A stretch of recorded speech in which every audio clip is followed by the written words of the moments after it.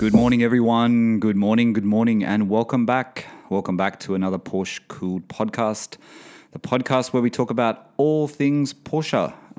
We also talk about other things as well, but predominantly Porsche. We also talk about things that Steve and I have been getting up to and things we're bored and things we're doing, but we're all Porsche-centric here. We're all talking about the Porsche world. So I'm going to be joined with Steve shortly. Steve joins me via Zoom from Australia. I'm currently residing in or holidaying in or staying in London, but I live in Bahrain at the moment. I'm from Sydney, and if you haven't listened to this podcast before, my name is Michael Barth, and I'm going to be joined by Steve shortly. As I said, I'm in London. I own a 997. That's what I own. Yes, I own a 997 Carrera 2006 model. But I'm dreaming of a lot more things. And if you go back through the old podcast, you'll hear everything that I've been talking about in the last few months and everything that's on my mind and everything that I'm aiming to buy. So like I said, this is a Porsche Cooled podcast. We're available everywhere. Apple is the main one, Spotify and Google. This podcast, I just want to do a little bit of update before I get Steve on the line. This podcast now, we're going to do it routinely. It's going to be every Friday. This is the episode with Steve and I's every Friday. What we might try and do is, I thought we might try and have a bonus or an extra episode, which will become live on Tuesdays. And I'm talking US UK time here. So Tuesdays US UK time and Fridays US UK time as well. It normally goes up about 1 o'clock in the afternoon here in London, which is GMT plus 1. I think that's about 5 a.m. in some places in the US. I'm not sure about other time zones. But anyway, so we'll have our routine one, our normal one, where we chat about all things Porsche. And then we'll have an extra one, which will still chat about all things Porsche, but maybe that extra bonus episode we might bring in some other people to chat with, other Porsche owners, etc. Just to give you an extra episode every now and again. But normally it's one episode per week, which is the one you're listening to now, which is every Friday. To start that off, I did an extra episode a couple of days ago, which went live yesterday, Tuesday, and which was just me solo. Steve wasn't a part of that one. I was just testing the day and testing to see if you guys like to hear our podcast on a Tuesday. It seems like from the downloads of the podcast, you actually do, which is fantastic. So we'll continue with that, and we'll continue with, like I said, we'll continue with our Friday as our routine, and then we'll add an extra one every now and again, which will be on a Tuesday. Anyway, so now what I'm going to do now is I'm going to set up the Zoom, and I'm going to get Steve on the video chat on the call from Sydney, and we'll start this podcast. So this is the Porsche Cooled podcast. Steve will be on in a second. All right, welcome back. Steve is now with us. We had a few technical difficulties, but Steve is now with us all the way from Sydney, Australia. Third time lucky. Hi, Steve. Howdy. Who's out there complaining about my audio? No. If only you knew. I think the audio, actually, Steve and I had a bit of a dilemma from the last podcast, not the one I just did by myself, solo, but the one before that. We had a bit of a dilemma thinking there was a lot of hiss in it, but it seemed to be hiss in some platforms, but not in others, so I don't know. There must be some type of processing going on. But when I listened to it, I re-listened to it in Apple, Steve, and Spotify, and I put it through my headphones. It was actually fine. It was weird. Don't forget to give yourself a good rating. And Natasha did it too. We got some more ratings during the week too. Thank you everyone for the ratings. We've got another 2 reviews. We got a review from Juzi in Australia.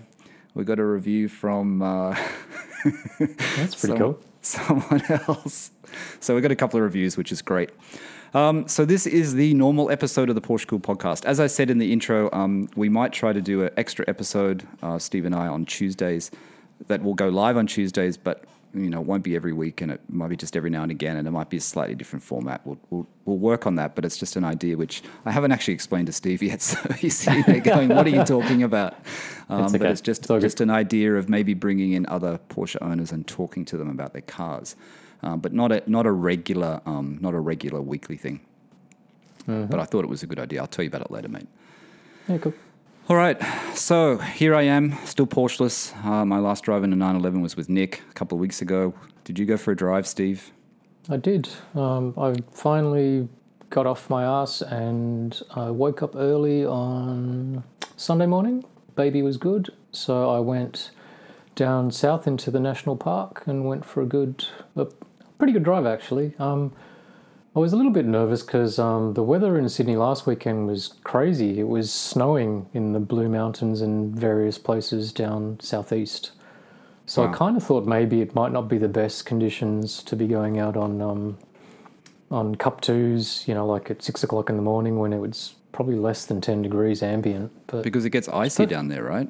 Down south. I wasn't sure. Like, you know how a lot of the roads there are kind of covered like with a lot of trees and there's water that sort of trickles down, through the kind of bushland and everything. So I was kind of pondering whether or not it would be a disaster. So Yeah. not that I kind of fang on public roads, but I was a little bit more careful. Yeah, but yeah, go on, sorry.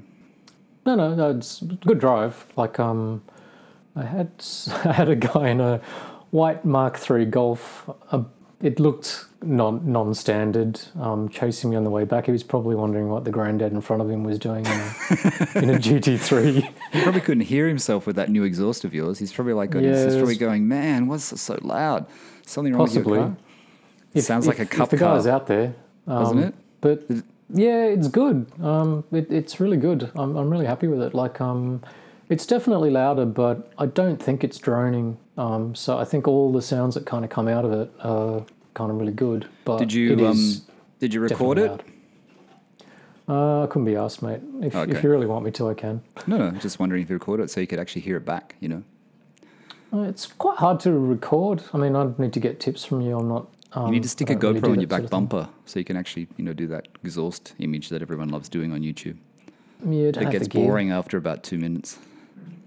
Oh, I quite enjoy a good exhaust vid. Like I'll watch one on YouTube. So, but I don't know. A lot of people seem anyway. to be getting free exhausts on YouTube. I don't know. It seems like people are getting like free exhausts. So some people are Well, lucky. is it all the sponsors? Yeah, I are think happy so. if you- I think to do a Soul bit of Performance spruiking? does that. Soul Performance actually reached out to me. They never reached out to me again, by the way. Soul Performance exhaust system, I don't know if I've told you this. When they I think first you'd mean. came out, they actually sent me an email, the guy, and offered an exhaust to me, and I said no. I said I'm okay with my Vista. And they never spoke Yeah. to me again after that. So It's John Gados. He used to be at Fab Speed. He's a really nice bloke. I've asked him questions and stuff really? before. Like, yeah. I think he's really good in the Porsche community. And if you get on Renlist and you read his stuff, he's not pushy. Like, there's a bit of a gag on there when you post about exhaust, and Fab Speed always chime in. But he went off to Soul.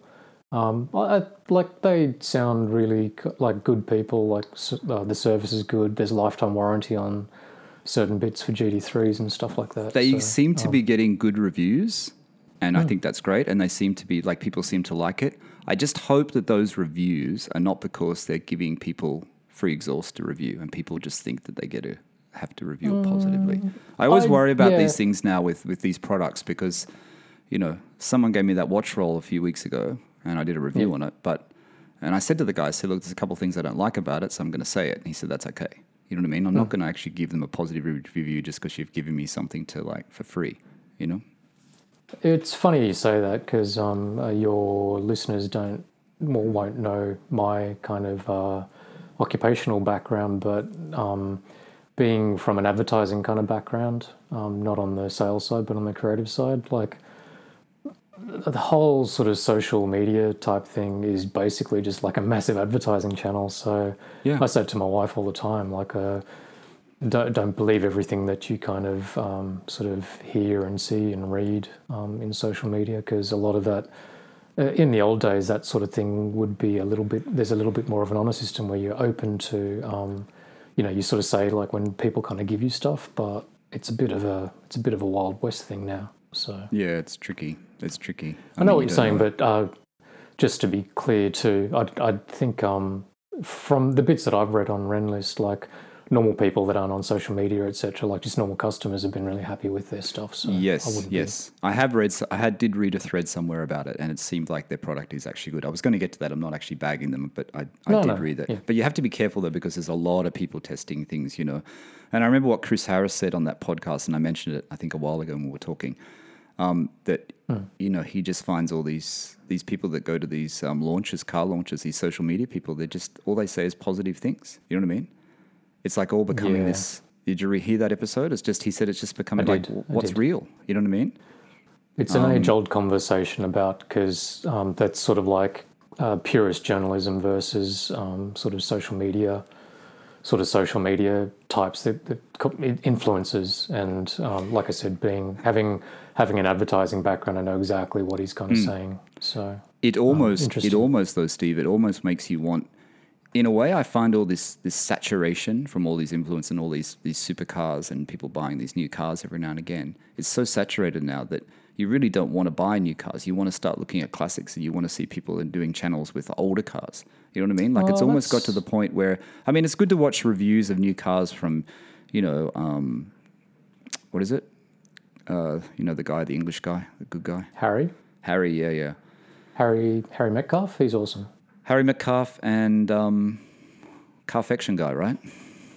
Oh, Henry Catchpole? Henry Catchpole, yeah, that's it. Henry Catchpole. Like, it's good to watch reviews of cars when they do it. I enjoy their reviews. But all the other fluff going around, it's like you don't want to see it. You want to sort of, I don't know, makes you want to go back into classics. It's because they're trained journalists. Like, they're old school trained journalists. They know how to drive a car. They know how to review a car. And, like, it's funny because, like, we are actually now talking on social media to a degree. And it's sort of why I always say, but we never tell anyone that we're a trained journalist. Yeah, but it's just weird because I always catch myself, like, how many times in the last, whatever it is, 6 podcasts have I sort of said to you, hey, I'm no expert, I'm no race car driver, blah, blah, blah. It's because, like, we don't get to kind of experience, like, press cars, blah, blah, blah, blah, blah. So I am very hesitant to kind of make out like I am an expert. Like, for sure, I've got an opinion. Not yet. You don't have press cars. Yeah. Don't hold your breath, mate. No, but like Natasha listens to the podcast, so don't be embarrassed. She actually told me she listens to it. I didn't think she did, and my wife listens to the podcast. And she actually said, it's really weird. She said, I'm listening to the podcast and I feel like I'm just in a cafe in Sydney and you and Steve are talking and I'm just sitting there having my breakfast and coffee. She said, it just sounds like one of your normal conversations where you just sit there for hours and just talk about, Porsche.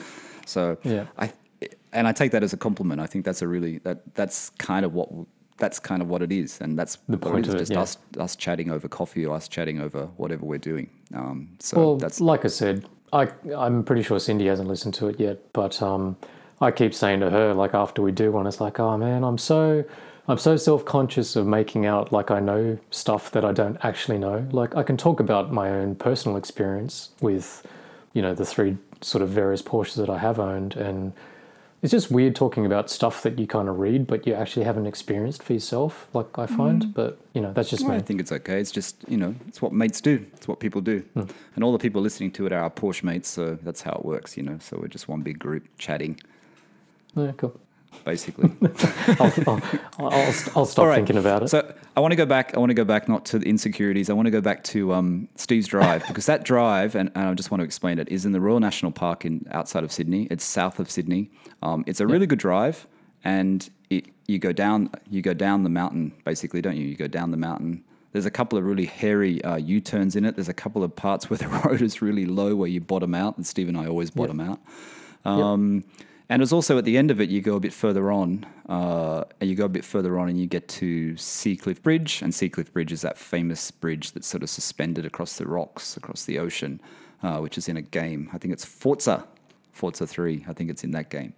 So it's actually a really, really good drive. It's one of my, I think it's a really good drive because it's a close drive, but you get enough to stretch your legs, don't you, Steve? It's not like the old Pacific Highway, which is I always find it's good, but then it's a bit short. It's a bit short, and the old Pacific Highway used to be where you'd kind of go like 20 years ago, and then basically police, would always be there. It's pretty much impossible to kind of go there and not sort of come across the police at some point. It's probably exactly the same going down south as well, but it feels like a bit of a longer drive as well. It's a better drive. I prefer it, yeah. It's quite pretty when you get to that Seacliff Bridge too. But the putty drive we went on, which I want to go do again, the putty drive was good because it was you didn't really see any cops. We saw very few cops that day. Yeah, true. So I went. Not that you were speeding, but you don't see many police. When I went on Sunday, it was literally, I think, sun had just kind of come up, so it was about a bit past 6. But it was really quiet. Really, really quiet. Maybe everybody else was kind of worried about that weather thing that I was talking about. It's a nice time to go, though. apart from white Mark III Golf guy Yeah, chasing me. he'll never catch you. You should just say, mate, you're never going to catch me. I was holding him up. Oh, He you're was holding polite him enough up? not to flash. Yeah. Oh, of course. really? Oh, I thought Yeah, I you think mean so. you couldn't. Oh, you're holding him up. What happened? You're going up the hill, though. You always go faster up the hill than down the hill. No, don't think so. No? You go pretty fast, though. It's hard to keep up with you. Okay, so where are we? Portugal podcast. What are we talking about? Period Correct. I bought some gear from Period Correct. I've got my Mund hat on today. And I just bobbed my microphone, so you're going to hear that. But I got my Mund hat on. I bought some gear from them. They're really good people to deal with. If you want to buy some really cool T-shirts, look at Period Correct. This is not sponsored. It's just that the guy was very helpful and helped me out. So I just want to do a little plug there for them. That's cool. So that's about it. I haven't been for any drives. I'm still doing my endless searches for 911s on Bring a Trailer and P-Car Market and car sales in Australia and Auto Trader. Nick, who I went for a drive with a couple of weeks ago, he says I should buy a 911 in UK. Apparently I didn't think I could because I didn't think I could register it as a non-resident here because I'm not a resident in the UK. Think about that as a technicality. He says you can. I thought it was something to do with insurance, but he reckons you can do it, so it is possible. But then you got to find parking. I don't have parking in this building, and for some reason this building will not allow you to lease out a car space, even though there's like the whole car park downstairs, Steve, I'm not kidding, it's like empty. There's hardly, it's To like... other residents? Yeah, it's like, it's probably like a 10th capacity down there. I'm not Surely kidding. you can do a side deal. Apparently not. Apparently they won't let you do it. I don't know. It's like people keep asking and they keep saying no. So, Now that you but anyway, broadcast that to was the world, but yeah. that was something that came up, but I don't know if I'll do that. All right.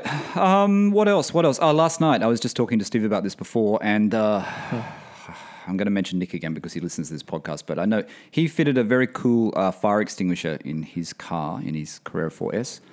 He had this metal fixing. I forget, Nick, where you said you got the fitting from, and I forget the name of the fire extinguisher. But his was really cool. It just sort of clips in, Steve. It's like a metal. It's a bit like the Renline fitting, a Renline bracket, I guess. It may be a Renline bracket. I should remember. I can't remember. It attaches to the seat rails? Yeah, it's underneath the seat rails, and it's like metal, and it's like really well made aluminium. It's like a beautiful piece of equipment. It's really well made. Yep. So I was thinking about that, and I was thinking, do I need a fire extinguisher? I mean, I like how they look. They look cool. And then Carrera. I think it's Carrera White on Instagram. I just sent you the link before, Steve. I think it's in German, the last bit. I think he's in Stuttgart. He was really helpful last night because I saw a picture that he posted on his Instagram, and it had a picture of his new leather pieces. I think we might have been talking about leather pieces in an old message with him. I was with him. And he gave me the part numbers because I was reading that the Porsche, because there's the Porsche mount and the strap and the brackets. It's like plastic, I think. It just goes under the seat. And apparently you just screw it in underneath the seat. You know, the holes match up because it's actually OEM. It's what came available on the 997. It was actually the factory part you could actually order from the factory when you bought the car new. He said the fire extinguisher is not available from Porsche anymore, but he got a Gloria fire extinguisher, which I think Gloria, I hope that's how you pronounce it. Gloria fire extinguishers are what Porsche used to use. So that's that. And then I was thinking that'd be a good idea to do. I checked Design 911 in the UK, and Design 911 actually have the parts. And I'll have to check with Nick how much he paid for his bracket and what his bracket was. So maybe I'll update in the next episode. And it was about 300. I think it was about £300 just for the bracket and parts from Porsche. They're like expensive. 6 parts that you had to buy. Then you got to buy the fire extinguisher. The fire extinguisher is about 50 quid. It doesn't look like Australia. I did a quick search seeing do they have Gloria fire extinguishers in Australia, and it seems like they don't. But maybe they just don't come up on Google. And then the other thing I wanted to ask you, and I don't remember where yours was. Some people are saying it goes under the driver's seat, and I know Nick has his fitted under the driver's seat, and other people say that it goes under the passenger seat. I think Carrera White, I just sent you. Did he have under it the drivers. It's under the Under driver? the drivers. I'm looking at the photo. Yeah. Oh, okay. So his is under the driver. Yeah, it is too. So most people were saying, no, it's definitely under the driver's seat. And I noticed on Design 911 here in UK, where I bought the parts from before, where I'm going to buy the stainless steel sills from as well, they say the mount is for right-hand drive vehicles. So I don't know how the mount varies between right-hand drive and left-hand drive. But I guess if I wanted to buy it, I'd have to ask them. But I'll search what Nick has got and just see. But this is actually you know me, I'm a bit of a fan of OEM Porsche stuff, even though it might be plastic and cheap looking. So that's what I was thinking about. Then I thought, oh, your GT3 had a fire extinguisher, but you no longer have it in the car. And was there a reason for that? Because I know what you're sort of saying when you say that it looks cool, but the fire extinguisher that came standard with my Club Sport is massive. It's not like one of the little ones. You know that they also have an expiry date on them. I think they're like harnesses. I'm not quite sure how long they last, but I think it's only a couple of years. And then pure coincidence that you just sort of mentioned fire extinguishers, because I think I was reading a Renlist post a couple of weeks back where some of the track rights were talking about fire extinguishers, and a few people had mentioned that some of the smaller ones, not Bag and Nix or Carrera Whites. I think it's a 1 kilo. The one that I asked him, sorry, Steve, I asked Carrera White guy, I asked him what he used, and it was definitely, it's 1 kilo. I think that must be the size that actually fits in the Porsche bracket. That's actually that size. Yeah, so again, I'm not talking from my own experience, just what I read on this this interesting post was that a lot of the guys actually sort of said apparently that that size of extinguisher is sort of semi-pointless, because if you have a serious fire, they don't actually last long enough to kind of extinguish. And to your point about which side would it be mounted on, like, I think you'd clearly want to, so mine would be on the passenger side, but it's because it wouldn't fit. There's no way it would fit in the footwell. Yes. And there's literally holes in the floor. But you also... But it has to be on the driver's side, because you're supposed to be able to get it quickly. Get to it, yeah, because if you've got a fire and if it's on the car, passenger side, you have to get out of the car, go around and pick it out. You got to unclip it and all of that sort of stuff. Look, if you're obviously on the track, then you're also kind of harnessed in, so you've got to unclip yourself and all of that type of stuff. Even for everyday driving, though. So it's funny because in this forum that I was reading, there's sort of like a new age extinguisher. So it's more like the size of like a flare. You know, like if you're stuck in a desert island and you need to kind of get somebody's attention. It's literally sort of more like a tube that's nowhere near as big and thick and all of that sort of stuff. So it was newer technology, and I looked it up that to see if they were available in Australia, and they are. Like, you can get it at the four-wheel driving supply stores, because they use it for that type of thing. I think I saw it on the Gloria, on this site that I was looking at, Gloria Fire Extinguishers. It came up with, it was something, it's called Flare something, right? They actually use the name Flare? Mm-hmm. No, I saw the American version, then I noticed that because you can't ship from America, there's sort of like there's an Aussie sort of version of it, or you can buy it from an Aussie store, but much smaller, lasts a lot longer. Like I watched a video and I think it sort of went for over a minute. Effective on electrical fires, blah blah blah blah blah. So it seemed like that potentially, if you were going to go down the fire extinguisher route, that maybe that might be the sort of more new age technological version. And for sure, it doesn't look as cool because it's not kind of clipped into a bracket and stuff like that. But yeah, the Carrera White, the fire extinguisher, he said, is the Gloria. I couldn't find this number actually. I think they might have. I don't know if they've changed it, but it was a P1DB auto fire extinguisher, and it was 1 kilogram of ABC powder. So it's for oil, fuel. So it's powder fire extinguisher, yeah? And it's 1 kilogram, because that's obviously the size that Porsche fit in that thing. And I was thinking, when you removed your fire extinguisher, I remember now, it's quite large, the one in your GT3, wasn't it? It was massive. Quite big. It's massive, and it's if you lift up the floor mats on the passenger side of my car, there's like two or four kind of massive bolt holes for it, because it comes with a specific bracket. So the bracket has a strap, like it has really expensive. Yeah, but it has a retaining strap. It's like a retaining strap. Yeah, that's like the one that goes in the 997, the one I was looking at on the Porsche parts. The thing is, with the one for the 997, which is in the Porsche parts manual, they've changed the parts number. So if you do the search for those parts number, it doesn't always come up. That's why I couldn't find it. And then a guy on Instagram gave me the newer part numbers, so then I could actually find it. So. But anyway, that's just an idea. That's just an idea. I don't know why I wasn't thinking about it, and now I'm started to think about it. This is what happens. People see these things in your head. And it's all about safety, isn't it? You need it, right? Not the Porsches are like Lamborghinis. They're not like Italian cars. They don't just burst up in flames. Or English cars, like the McLaren, I should say. McLaren, Italian and English cars. Well, don't speak too soon. Touch lots of wood. But If you had an air-cooled... exactly. I was about to say, like, with the older cars, maybe you would potentially sort of be a little bit more cautious, but I'm not sure on a 997. I have no idea. But you'd want to think that not many of those kind of have go up in smoke. So, does anyone ever fit the fire extinguisher in a GT3 on the roll cage, like in the back area? Have you ever seen that? Like, do people actually relocate them? I don't know, but the type of extinguisher that I was just kind of mumbling about, I think that's the sort of thing where you could, because it's sort of a lot smaller and lighter and all that type of thing. Right.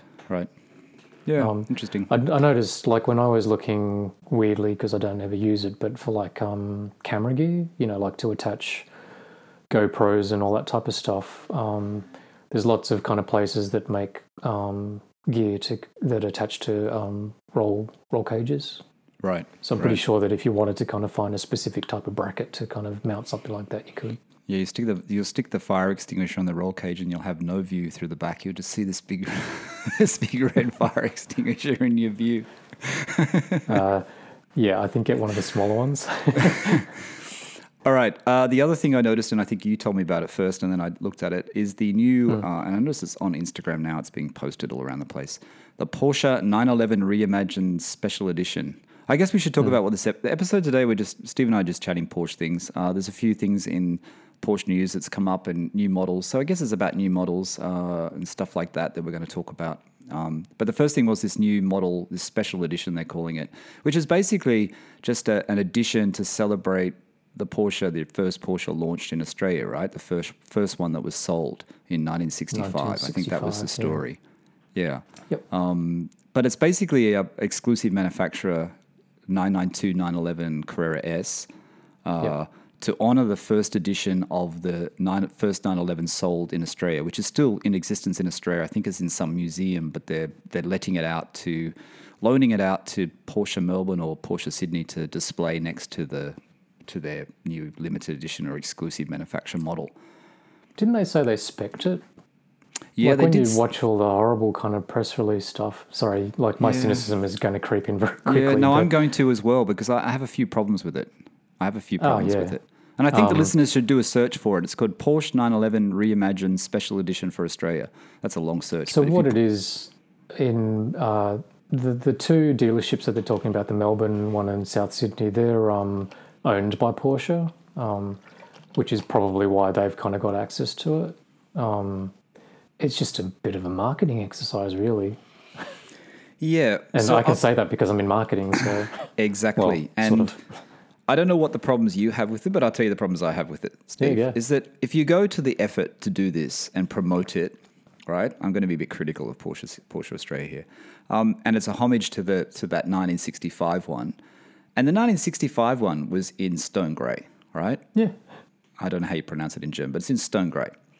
Yep. So they created a 992, version of this stone grey. Now, like, if you're creating a 992 version of it, and this car is...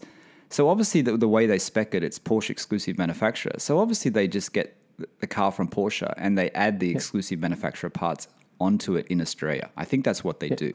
But I still don't understand. If you're going to do something like this, why don't you make it a PTS color? Why don't you make it in the actual stone grey to actually match it? Like, why don't you go the full way? And I know that's probably a hassle because then they have to wait for them to come in. And this way they can just... See, the color they've spec'd it in, as you know, is in crayon or chalk, depending on what country you're in. Yeah. So it's crayon in Australia, but I think it's chalk in the US. So that's what... And that is a special color. It's classed as a custom color, and it costs, $5,000 more in Australia or whatever it is it costs. Crayon is? Yeah, crayon's a more expensive color. It's not the base color. But I don't understand. Why wouldn't you do it in PTS? So I completely agree. Like, crayon is sort of like you can get a McCann in crayon, like the current, the updated McCann in crayon.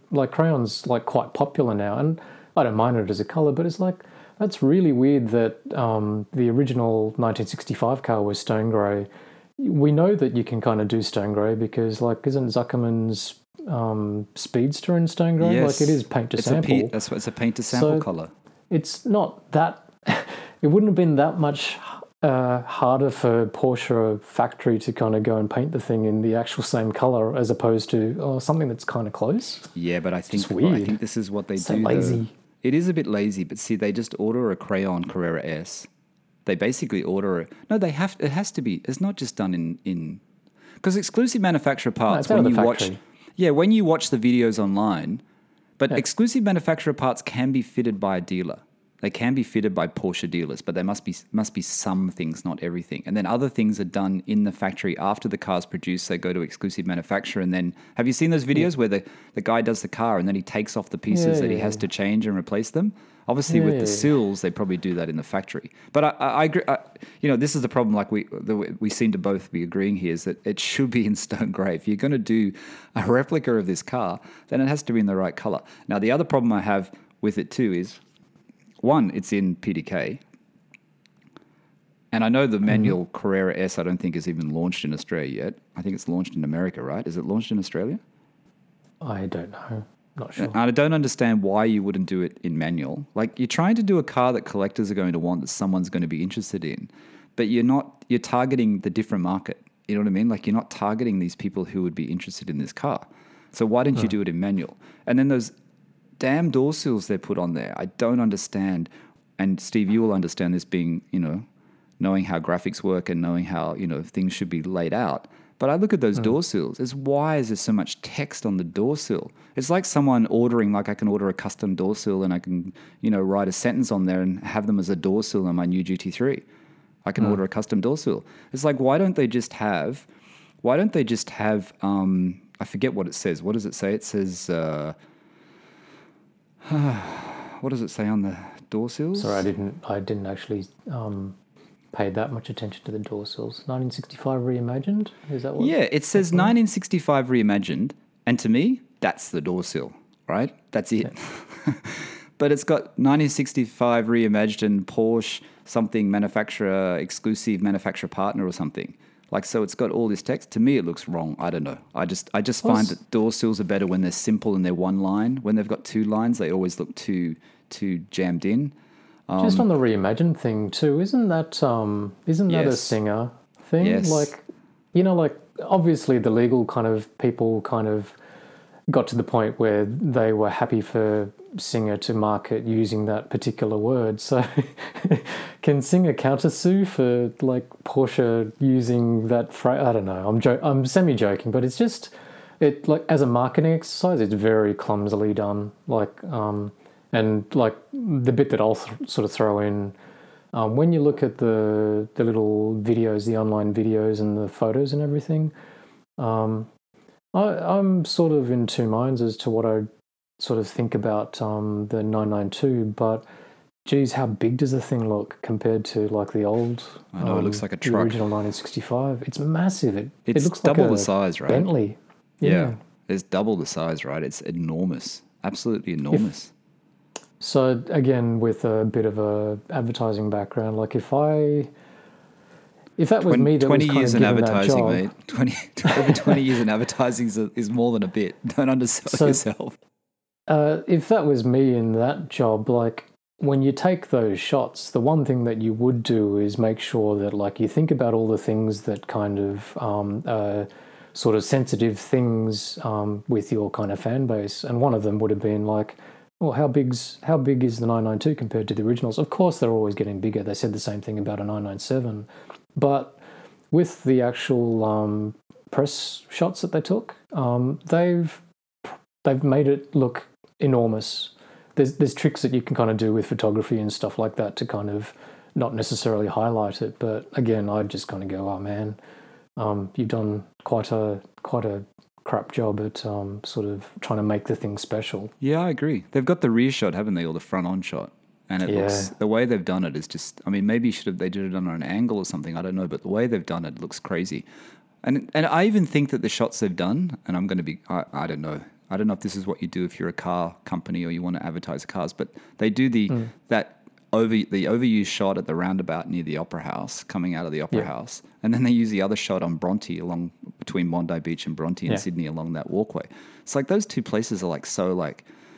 I don't know. I mean, they just seem a little bit too common for me to take a photo of it. I mean, is that what you do? Does people recognize it, or do you choose something a little bit? I thought it should have been in more of an industrial setting or something a bit cooler, you know, like a bit Luftkult looking, you know, not so like I don't know. Or if you go for authenticity, that original car is in Adelaide and still is in Adelaide. It's on its third owner or something like that. It's like, well, stick to Adelaide. You know, there'd be some beautiful locations there. But you're right, because I think, again, in marketing faux pas terms, like clearly the person that's going to buy that car lives in Australia. The last thing you're going to do is kind of take a shot of that next to the Opera House, because to a Sydney sider, that's a cliche, just as you're basically kind of pointing out. Yes. So it's crazy. It's just weird. It's weird. Just, it's like, are you selling to an international market?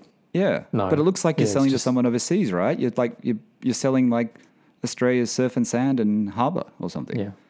So now that we've kind of aired all of that, there goes your press car that you were hoping for from Porsche Australia. Like this. I just say that this wasn't.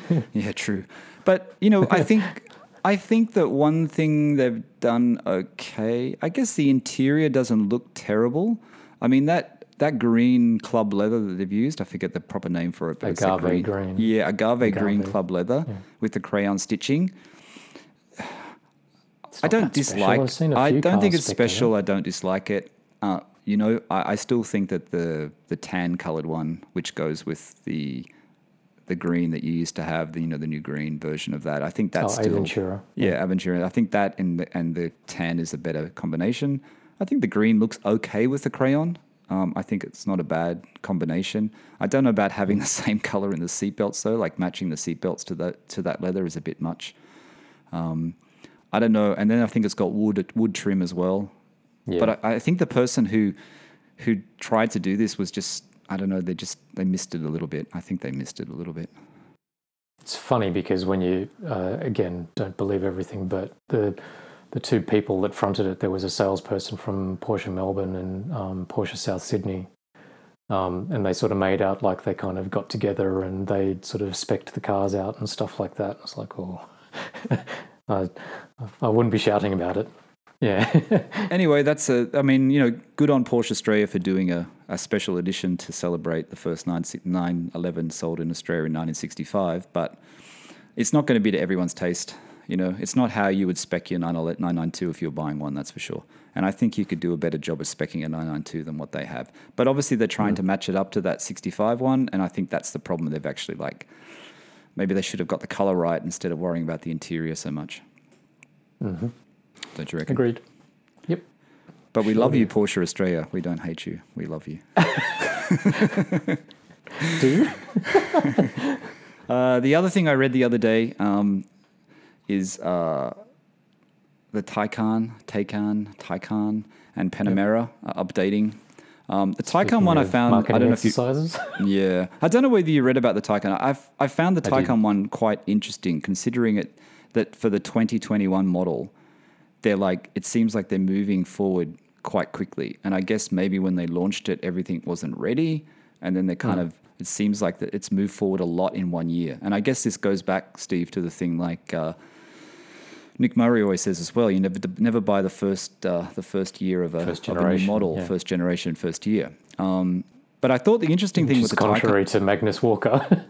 Contrary to Magnus Walker, who only collects, people that know Magnus Walker, he wants the first year of every Porsche. Basically, that's what his aim is to buy. And he does. He buys, But I think when it came... Sorry, I'm going to go off track a bit here. But his 928, I think he always says that the 78 928s are still the best. They're the more reliable out of the 928s. Because I know we've talked about 928s a little bit before. Not much. But I think he says 78 928s. But then he bought a 98 996, I don't know about getting the first year of a 996. Yeah. I know which way I'd go. Yep. Anyway, so you probably read the same article. So the Taycan is getting over-the-air updates and a subscription model, which I thought was quite interesting. So it's a bit a la Tesla.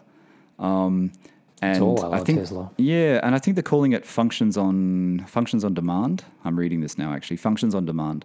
So it allows owners to purchase and install new features over the air without visiting a dealership. So that's pretty cool. But the features are like power steering, lane keeping assist, InnoDrive, which is that cruise control that knows by the Smart GPS cruise where you control. are, and it remembers to lift up if you've got a lift, and etc. Yeah, I think that's what it does. It does all of the features in one. So I think that's quite a good idea that it can be done remotely. The thing about the subscription, though, I mean, you're going to end up paying more with these subscription services. And is this the way are they testing the market with the Taycan, and then when the 911s come out? There's an option to kind of pay for it, like a larger fee, just a one-off kind of thing. But it's a Tesla. It follows like the kind of benchmark set by Tesla, but again, like in pure marketing sort of terms, everything's gone subscription model, like Netflix, iTunes started it with music, etc., etc. So everybody's going to subscription, and they're talking. We didn't sort of chat about this prior to this conversation, but it sort of made me think about the fact that that car brands in general are kind of going for as opposed to owning a car. So as opposed to you kind of going and forking out $250,000 for your brand new 911. Subscription models with brands are sort of going to be the next thing, where you pay X number a month. I actually found it because it's only in North America. Subscription models, I know even just with subscription models with general things that you have for cloud storage, if that was a one-off fee, aren't you paying? I don't know. You always feel like you're paying more with a subscription. I know you pay less because you're only going to pay monthly, but then in the long run, you're paying more. So it's actually a way for the car companies to get more money from you. Yeah. They're gouging you basically. But yeah, sorry. My point was just going to be the interesting thing about ownership versus like just paying like a monthly fee to drive whatever Porsche that you wanted to do. That's going to be the way of the future, and because like there's all these sort of statistics about young people these days don't really, back in the old days, you would aspire to owning your home and your car as the two big purchases, but apparently statistically young people these days don't actually kind of aspire to owning cars at all. So car ownership is going to go to subscription, which is quite an interesting thing. You think about how enthusiastic and how much time and money and everything that we kind of spend on like the thing that we own and we kind of love to death, but there's this whole new kind of attitude which is, I'm just going to pay X number of dollars per month just to own, like to drive something. And with the subscription model in North America, it's kind of weird because you can sort of swap between cars, but I've noticed that like a GT3 is not on there. Porsche. Yeah. So they've already introduced it. But it's only in one... See, I think the subscription model, and I really do, I think subscription model with the electrification of the Porsche lineup and with the electrification of cars, I think subscription model is probably better than buying one outright. Or, this thing where, your car, you keep it for 3 years and then you let it go. You don't really ever own an electric car. But that's like a lease. This is kind of different. This is where you're literally paying X number of dollars a month. Like I've got it in front of me. There's a lower one that's $2,100 a month, and you can choose between a 718, a Boxster, Panamera, Macan S, and a Cayenne. And then there's the better version is $3,100, and they'll throw in a standard Carrera into that kind of mix. But there's no and a Panamera. So this is Porsche America. So that means it's only in one or two cities, and they kind of it was obviously like it's a pilot program, and they're going to roll it out because this isn't new to like it. Apparently, you can do this with I think BMWs and Mercedes and stuff like that in other countries as well. So you get it on the subscription model, and then on top of that, you add extra subscriptions for your InnoDrive and your lane keeping assist, and all of a sudden, you get into a very expensive subscription amount each month. But you never own the car. But you never own the car. But does that mean they're liable for everything that goes wrong with the car and liable for everything that needs to be fixed in the car? So. And you get rid of all of your servicing fees, maintenance fees? Yeah. Oh, you do? Okay. Because it's sort of like a car club type thing, like where you kind of go, for X number of dollars, I'll go in and I'll swap my car around. You basically kind of get to kind of swap your Porsches around, but you're plunging like $2 or $3 a month, but you never own the thing. It's like really, really different sort of mindset. I don't know. There's something nice about owning your own Porsche. Exactly. There's something nice about owning it. I don't know. I'm not used to. I don't think I can get used to that at the moment. I'm not ready for that. Same. Look, it'll be exactly the same conversation as whether you own your kind of vinyl or your CDs versus, like back in the old days, you're kind of renting the music sort of thing. Or... Yeah, true. And some people still like to own their records and own their CDs, and some people don't. So I guess it's going to be the same with cars. It'll start. Yeah, it's just on a much bigger, grander scale. Yeah, it's a tricky one. The other thing with the Taycan, did you see it's they've done something to the battery, and this is what I think you would hesitate in buying a Taycan, the very first one. They've optimized the battery. Apparently, they've made the Turbo S even faster. Not that it needed to be faster, apparently, from all the reviews I've watched. So they've shaved 0.2 or 0.3 of a second off its 0 to 124 mile hour time. So what's that? 200 kilometers. It's crazy. So it's crazy. It's even got any faster. It doesn't need to be any faster. Let's be honest. So that was all with the Taycan. The other thing is, new colors. What do you think? I mentioned Frozenberry. Frozenberry, yeah. That color is for the Chinese market. I think it has to be. They launched it in China, apparently. Yeah, it has to be. It's a Chinese color. Let's not be. They've got to have the colors for the markets where they're selling a lot of them. And the Panamera and Taycan apparently sell quite well in China. Panamera does. I know the Panamera, like I said before, is very popular in the Middle East. The color I like in the Taycan though is that blue. I think I might have mentioned it before, that blue, which frozen blue metallic, I think it's called, or there's a really pale sky blue color. It's not Gulf blue, but it's like an old. It's like the old Masan. Is it how do you say it? Masan blue or whatever it's called. Yeah, Meissen blue or whatever. Meissen blue, yeah, it's like that blue. That to me in the Panamera with the wheels, even color the wheels the same color as the body. That would be really cool. So that's it. What else, Steve? Panamera. Do we want to talk about Panamera? I read something about the Panamera. I'll talk about that. Yeah, it's been launched in a couple of hours, isn't it? The sort of new Panamera, but they did a press release about how it got the Nürburgring lap record at 7 minutes 29 for the executive car category. That's cool. Which is like massive cynicism again. It's like, wow, you're really struggling to kind of say things about it. Like everybody knows Porsches are kind of a performance car, and like I read the press release as well, and the car was spec'd on Michelin Cup 2s. Who's going to spec a Panamera on Cup 2s? I was nervous about driving on Cup 2s going down like the South Coast and in a GT3 the other day. Like, who on earth is going to spec their Panamera with Cup 2s? That's what I thought. That was what I wrote down. They were specially developed Michelin. They weren't just normal sport Cup 2s. They were specially developed for the Panamera. Yeah. Right? It's mental. And then they're saying they're going to be they're not offered as standard, obviously, for the reasons you said. Why would you offer a family car, executive car with Cup 2s? But they're going to be available as an option. Yeah.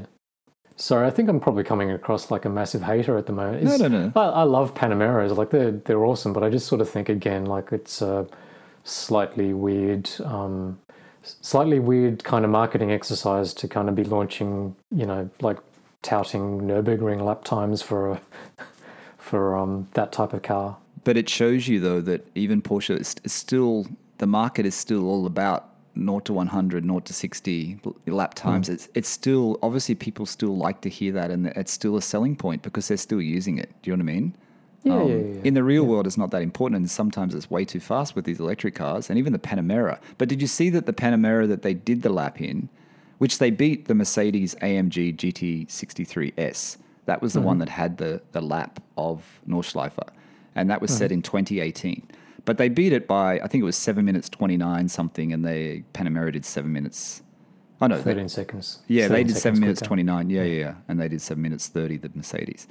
But did you see that it was actually the fastest one they used as well? They actually used the SE, the hybrid, the Turbo S hybrid Panamera. Oh, is it? Yeah. It was buried in there somewhere. Yeah. Again, like, Which is because I'm good. using a marketing lens across it, but it's just a bit, it's just very sort of odd. Because normally, I've got to say, like, from an advertising perspective, normally Porsche's actually kind of pretty switched on and quite sophisticated. But the things that we've just been kind of talking about, I sort of feel like from a professional point of view are a little bit kind of clumsy. It's just not, I think people are smarter than that in terms of the way they kind of perceive things. I guess, like you said, they're launching it today at, I think, 1 p.m. London time. They're launching it. These sort of things get press for the car. And it's good that Porsche is beating Mercedes-Benz. It's a good thing. But, you have to read deeper to see the specs of the car and everything and the way it's been set up. It's like when the Tesla Model S and the Taycan went head-to-head on the ring, right? Both of them were set up. The Tesla was set up completely different. It wasn't really a normal car, correct? Yeah, there's a lot of...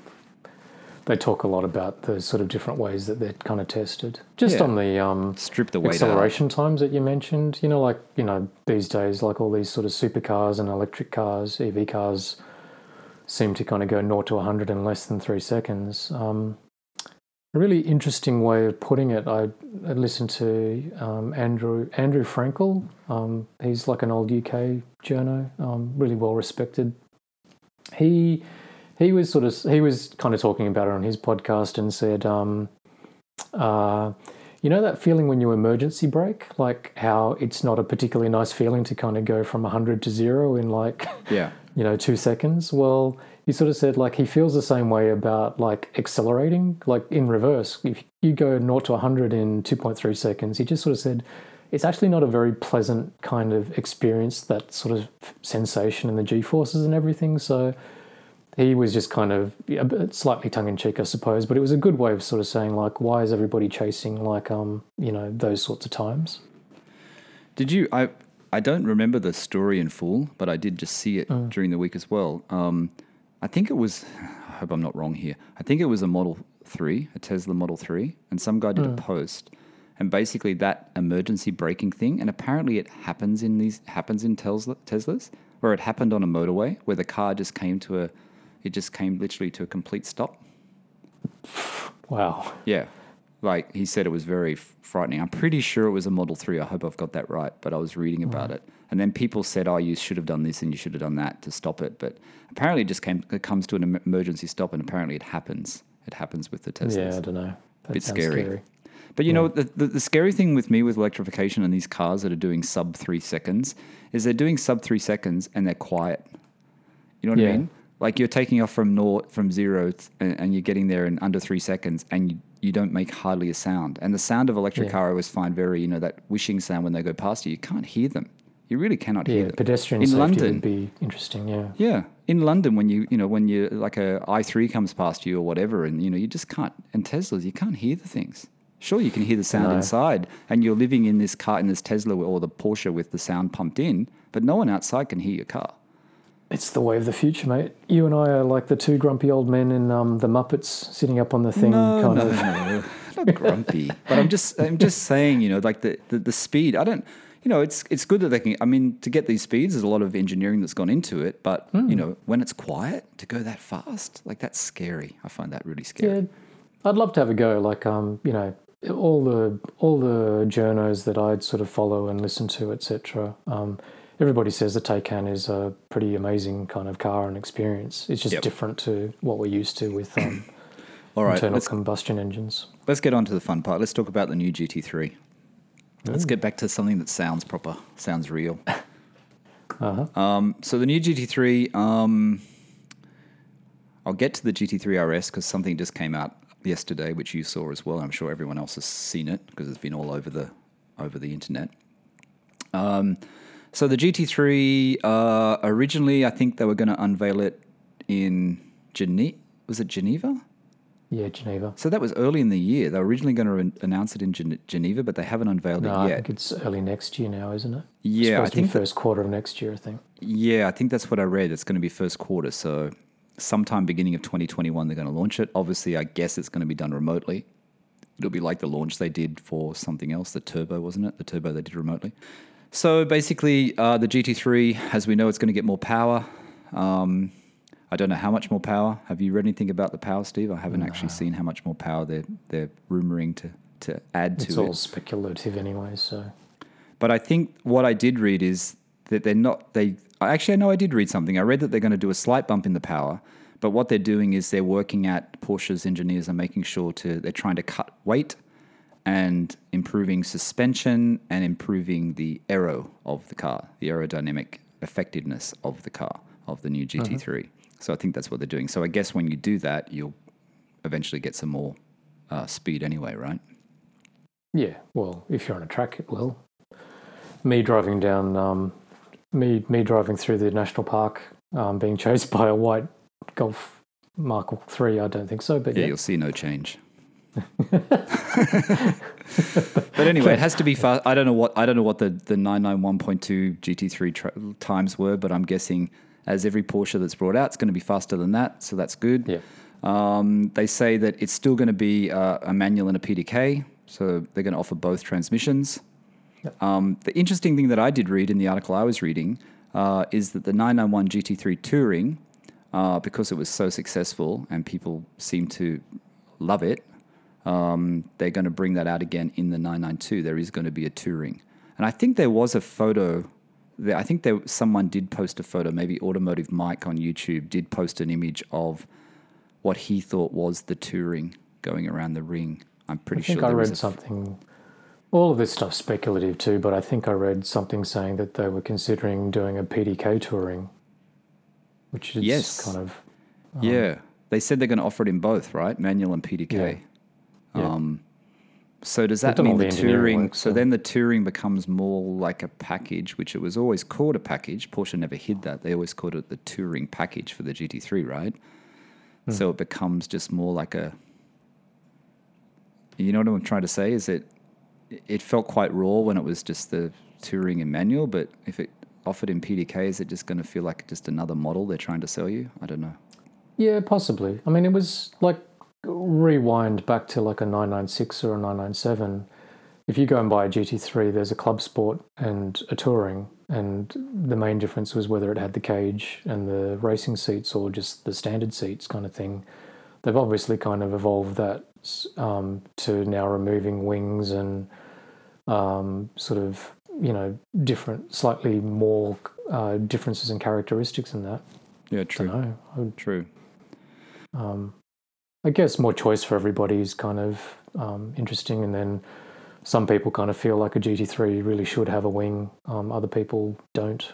I've never been in the position to buy a brand new car. I have no idea if I have my own opinion of that. I mean, you're right. The Touring is not a new thing, is it? It's been around since the 996, the first GT3. You could get the Touring option, which, like you said, it didn't have a Club Sport package, and it has the comfort seats. So, So basically, it's not a new thing. So that was it for the GT3. And then what else were we going to talk about? The GT3 recipe. I guess we came across something that we read. I forget, and I haven't even got the source of this article. So Motor Trend? You told me it was Motor Trend. Did you Motor tell Trend, me it was Motor Trend? Maybe it was Motor Trend, yeah. So they had this thing in there called the GT3 recipe. And I just wanted to talk about this because of Steve owning a GT3 and because we did the previous podcast on the GT3. And they have, 5 things, I think, that is from when the GT3 first appeared in 1999. It's followed a sort of development path, correct? Yep. So, have they missed anything? I don't know why I'm even talking about this, but have they missed anything in those 5 steps? So they reckon that the GT3 recipe is aerodynamics, heaps of aero to basically, what are they doing, Steve? Adding downforce. Yeah. Sorry, I'm just hanging you out to dry. Yeah, I know you are actually. I've got the same notes in front of me because they sort of said in the first 996 GT3, obviously had an aero kit, which is the spoiler at the front and the wing at the back, etc. But it actually kind of added zero downforce. Oh, that's right. The 996 didn't, did it? Yeah.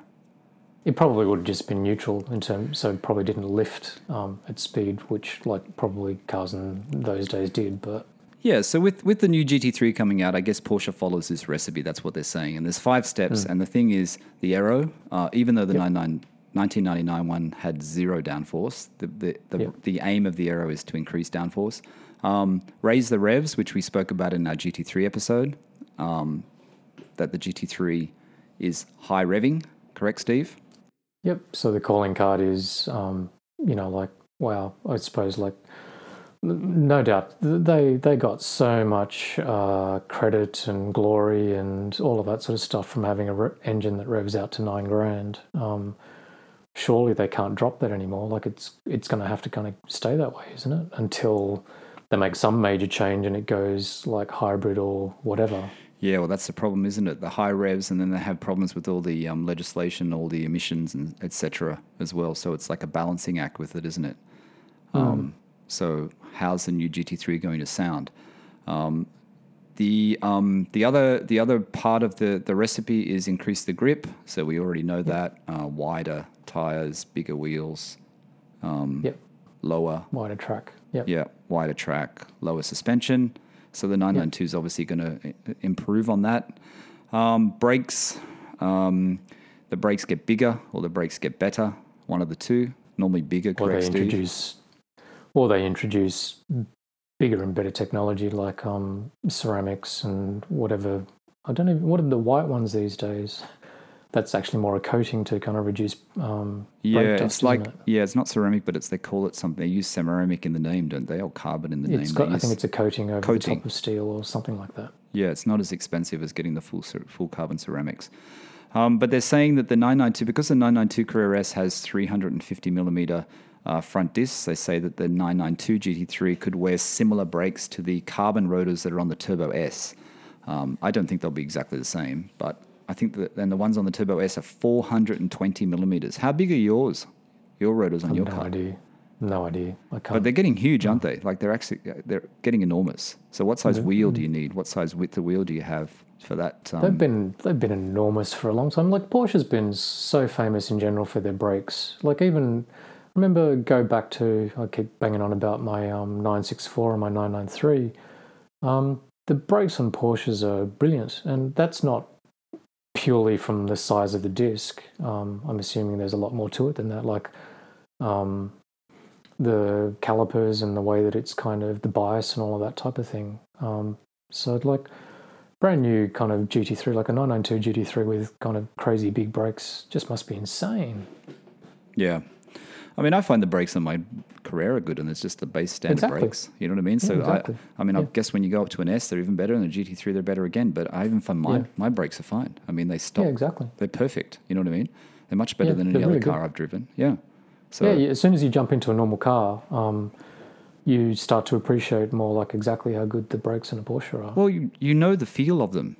This is the thing that I have with that Audi in Bahrain, which doesn't have good brakes anyway. But I can't judge the feel. I can't judge if I'm going to stop. And sometimes I don't think I'm going to stop. You know what I mean? Yeah.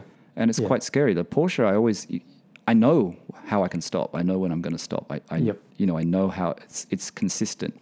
And I think that's what's great. It's consistent, and maybe it's different on a track when you get fading. But in normal road and normal driving circumstances and normal, twisty driving, I know how it's going to perform. And I feel confident with the brakes. I'm not sure. The only thing in getting onto driving, the thing I'm not sure about is how much grip the back end has. I never know how. I know you've said this before, how you always say, you know that it's got heaps of grip and your car won't lose grip. But I still haven't driven the car enough to realize what its limits are. You'll never find that out until you go to a track, I reckon. Like when you're in Sydney one day, I think we need to kind of go and do one of the Auto House sort of private track days kind of thing for grumpy old men from the Muppets like us. Yeah, I'd like to do that. I'd like to do a track day. Because I just don't think you'll never kind of discover that sort of thing on a public road. You don't think so? Not even if it's wet? But like, do you really want to kind of try that? Like, don't. Didn't you do that in your 964 once? You lost it on a roundabout? When you went around a roundabout? No, that was 993. Near your parents? Yeah, that was my 993. Wrong Porsche, mate.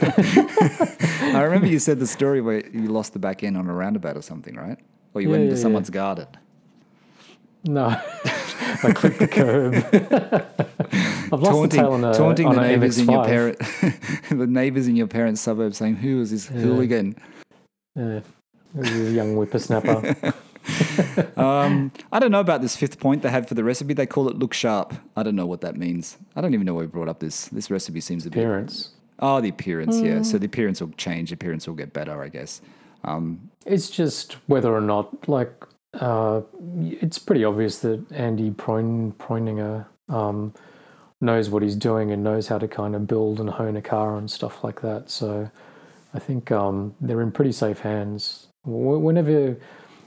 they're very clever in terms of using him as a figurehead and stuff like that. But I think whenever you kind of see him speaking in all of his kind of journalist duties and stuff like that, and even on Instagram, I follow him on Instagram, and I think the stuff that he says is actually kind of, he seems like, pretty kind of grounded guy. Yeah, I follow him. Seems like a big reason. He was out enjoying his boat on the last post, I noticed. Just living the life.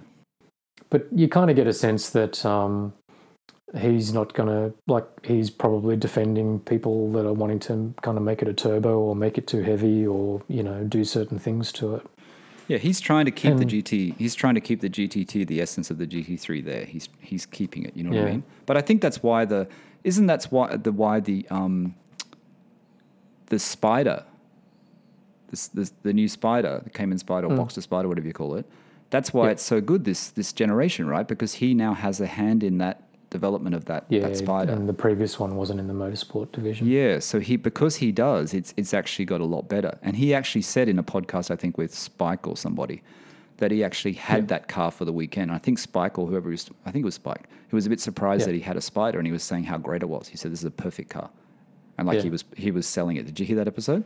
That he had it, and he said it was a great car. And I think the Spider is quite a good car, by the way. I actually do. Yeah.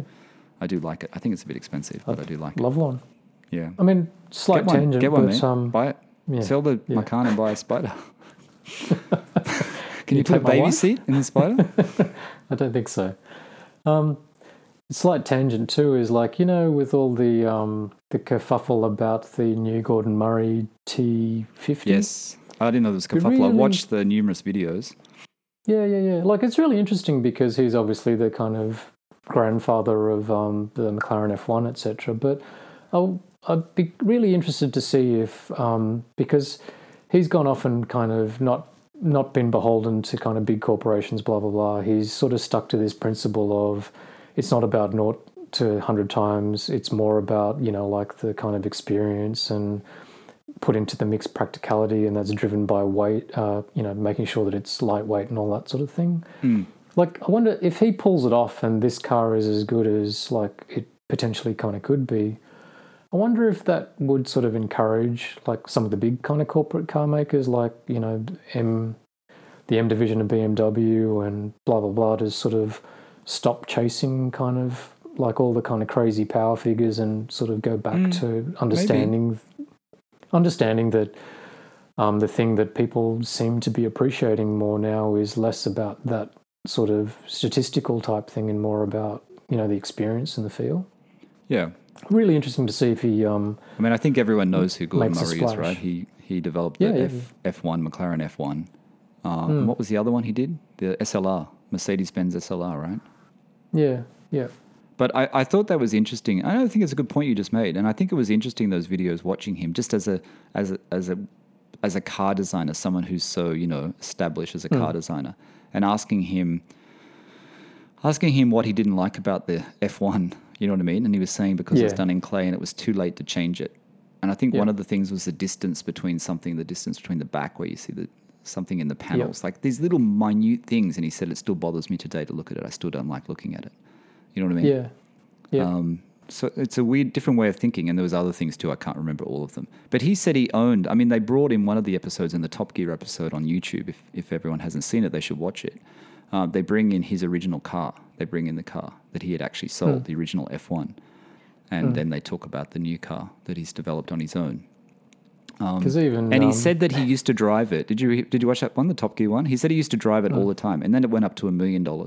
And then the price just kept going up. And he said he just had to sell it. It was just too expensive. Much. It was too expensive and too expensive to insure. And so he eventually sold the car. The responsibility of it. Yeah, the responsibility. Because now they're worth what?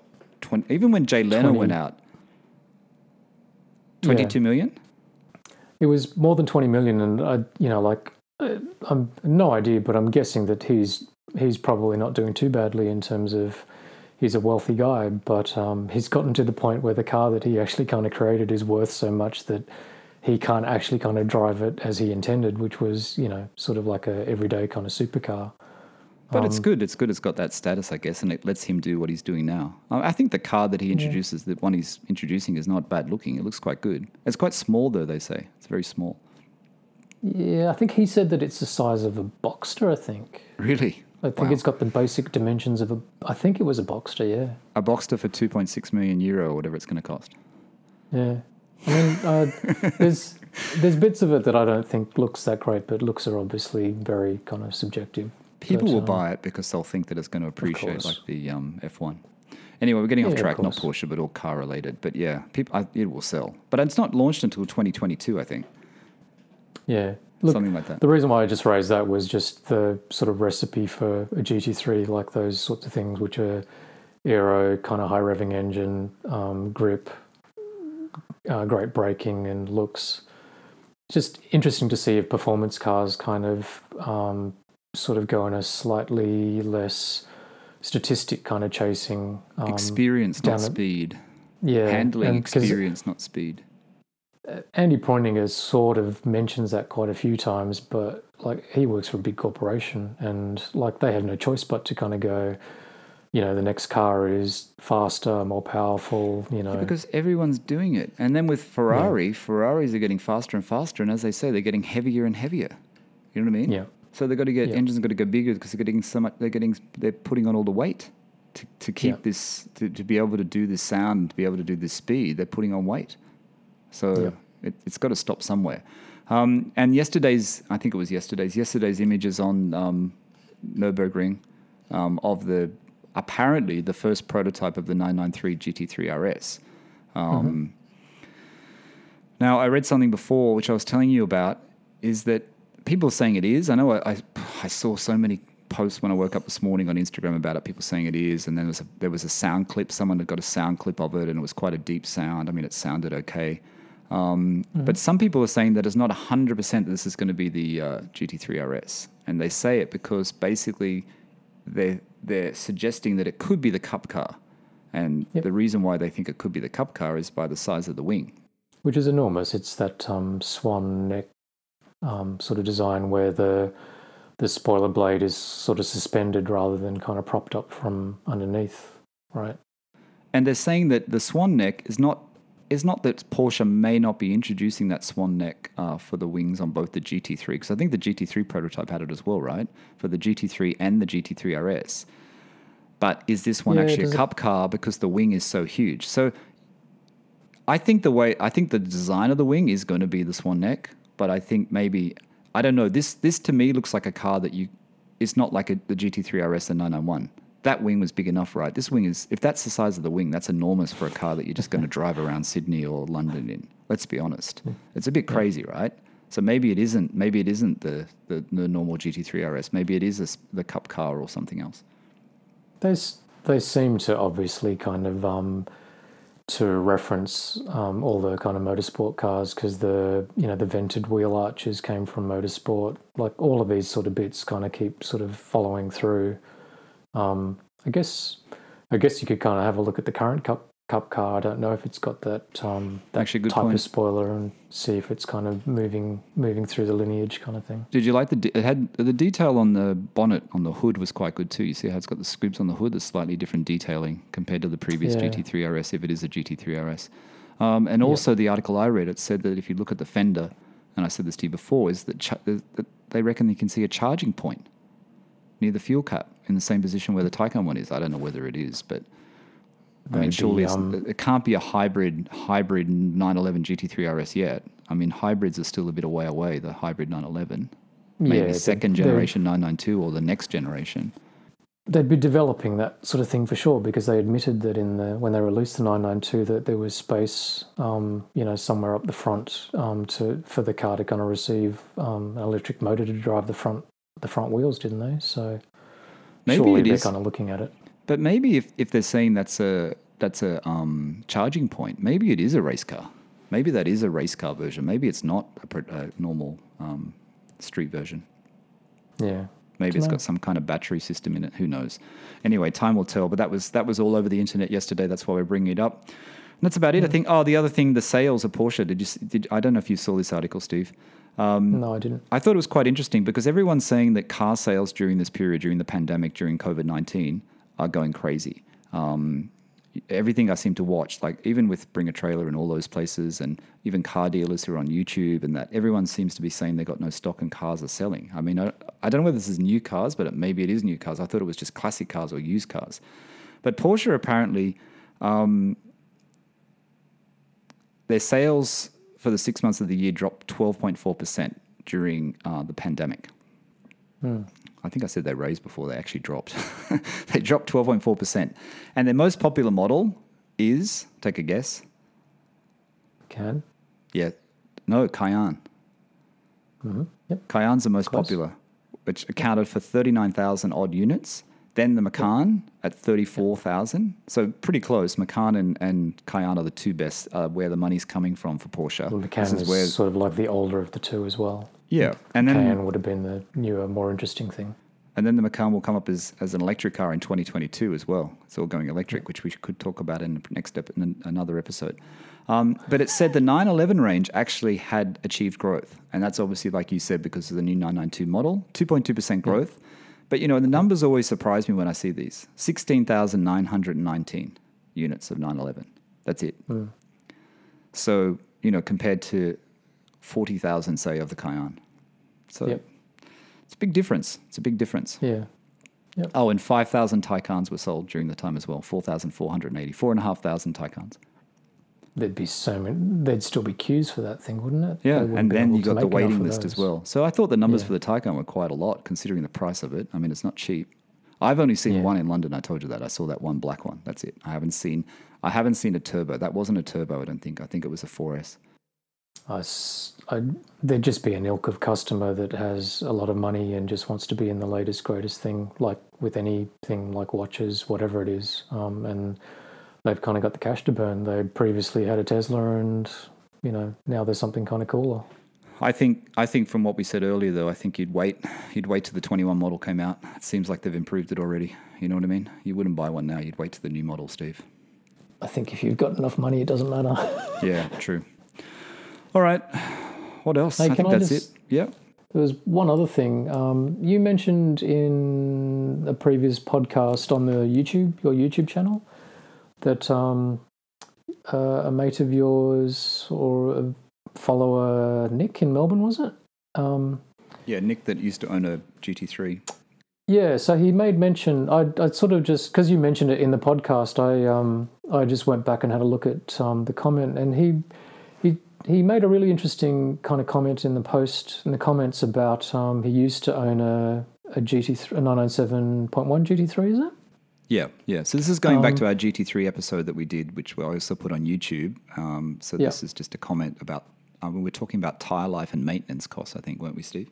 Yeah. So I kind of cut and pasted it in front of me just because I didn't want to misquote it. But he basically was just sort of saying that in and amongst sort of daily driving, so I think he daily drove it, plus he kind of did a bit of track work. And he was saying that he went through 2 sets of tyres in a year, which cost about 8K, and then he only managed to kind of get 5,000 Ks out of general driving, and then added it all up with servicing and insurance, etc. He sort of estimated it was between 15 and 16 Aussie a year, just to basically run his GT3. Yeah, but I think you're right. That's using it, and maybe Nicholas can clarify this, but I think that's using it as a track car. And maybe driving it every day and using it as a track car, I think. I just read it and found it really interesting. So I'm not sort of saying, hey, bullshit or anything, not at all. But it's just really interesting that he kind of said that, because that, just by comparison to my experience of it, is extraordinarily high, like in terms of the tyre wear and the kind of costs involved. Just interesting because, like, I thought I sort of ran my GT3. I don't run it as a daily, but I thought like it's sort of relatively well used, and I know I don't track it, which is an expensive exercise, but I wouldn't get near like that kind of tire wear or that type of maintenance money on my car. So it's just really interesting that somebody has like that type of experience. I can't remember, and maybe if Nicholas is listening to this podcast, he can actually give us a message, but I can't remember how many miles a year was he doing? Did he say? Don't think. I don't think he said. I don't think it said. But it just showed. He said, for example, that he said like about 5,000 out of a set of tires, which obviously with track time, I guess sort of changes it a lot. But man, I'd be crying if I only got 5,000 kilometers out of a set of tires. 5,000 kilometers. How much do you get out of your rears now? I reckon I'd still get probably, as a guess, I reckon I'd be getting maybe about 12 to 15,000. Wow, that's a big difference. 3 times what he, yeah. See, this is the thing in the varying costs of owning a Porsche. You know what I mean? Like you've got one person saying they spend this much and you're saying you spend that much. So I guess it is how hard you drive it. I guess it is where you drive it. But and look, I don't drive that hard, so I know that I'm not, sort of like that. But I was very curious and very surprised when he just sort of mentioned that was his basic kind of running costs, etc. Because it's just different to my experience. Yeah, so it was a big range from what you said you paid per year to what Nicholas said he pays per year. It's like it's a big range. I don't think I'd sort of figured out a number, and I didn't sort of say it on the podcast, but it certainly wouldn't be 15 to 16,000 a year. Yeah. I guess everyone's ownership costs are different, huh? Yeah, I guess track days do eat up the rubber, though. I guess if you're doing track days and you're doing them regularly, and all that sort of stuff, and the brakes they eat up. Yeah, the brakes, the cost of that maintenance and everything. So, I guess it would add up pretty quickly. I reckon my maintenance costs would be my maintenance and running costs would be. Surely they'd be kind of pretty much on par with yours, wouldn't they? I think they're pretty similar. I think your services, I think they charge you slightly more for your service because I think they charge more for GT3s, don't they? Or do they do that pricing? I don't know, but... Some of the consumables would be more expensive, like, all of that type of thing. Yeah, definitely would be. I don't think there's sort of like a GT3 tax kind of thing. But do Autohaus follow because Porsche, if you look at Porsche service prices, when I can find them on their website for whatever dealer, the GT3 costs for servicing minor, major, and annual are slightly higher than the base 997 Carrera. Right. They're slightly higher. I don't know whether Autohaus follows that. No, this is just the base. Or? Maybe it is consumables, but it's slightly higher, yeah. But not a lot. Maybe. Not what you would think. Not what you think. Yeah. You know what I mean? Yeah. So just going back to the point, which was just in sort of like if anybody was curious about the running costs, I would have thought like the running costs for my car isn't like crazy amount higher than your Carrera. I don't even know what my running costs are. I should. Yeah, I haven't figured them out as well, but maybe I should. I just wouldn't have thought that they would run like 15 to 16K a year. So just very interesting. Again, like not at all sort of calling bullshit or suggesting anything otherwise, but it's just interesting. But then again, I think last year I would have spent, well, I can tell you now, I think Autohaus cost me almost $3,000 when I was at Autohaus in February. For a major service, and then I had the oil pressure sensor. I think it could have been $3,000 to $3,500. I have it off the top of my head. And then with registration insurance, so, that's $5,000. And then it's probably like at least 6,500 Australian. That's just for those three things. Yeah. So like that would be kind of sort of fair. And then if you add in the steering rack, which I need to be done, that's supposed to be close to 1,500. So that's 8. So that would have had to be done in the year. So that's 8,000. Yep. So last year was probably 8,000 in costs, 8,000 Australian. Yep. So, that's probably scaring some people when they're listening going, well, how can you pay so much money? But it was about 8,000 Australian. So 8,000 Australian is about 6,000 US, roundabout. Yeah, but you're still also talking about a 12-year-old car. You're not talking about a brand new one. Which, I said before, the cost of the Porsche is less than and I was going to an independent, is less than what it was costing me for the Audi in the end. It's a bit like you changing from the 993 to the GT3. My Audi being 12 years old or whatever it was, and then the cost that it was costing me in the end, it just got to a point it was just too expensive. Absolutely. So Porsche isn't that expensive. It is reasonable. You got to pick the right one. You got to find a good example. But when you do, I think you'll find that it's not that scary, and it's something that you You will never regret once you do it. Yeah. All right, Steve. I think we've gone way over time today. Sorry. No, don't be sorry. I think it's good. We've got lots to talk about. We haven't finished everything, I don't think, but I think we'll stop it there. These podcasts always are about an hour. I think we've gone for an hour and a half almost. I think we've gone for long today. So I hope everyone's still there. I hope everyone's still listening. All right, Steve. Thanks, mate. Yeah, no worries. Take care. Have a good week. You too. I'll talk to you pretty soon, no doubt. So this episode will go up on Friday. As everyone knows, I've said it before, and it's available everywhere. Okay, thanks for listening. I am Portia. My name is Michael Barth. That's Steve coming all the way from Sydney. This is the Portugal Podcast. Thank you for listening, and bye for now.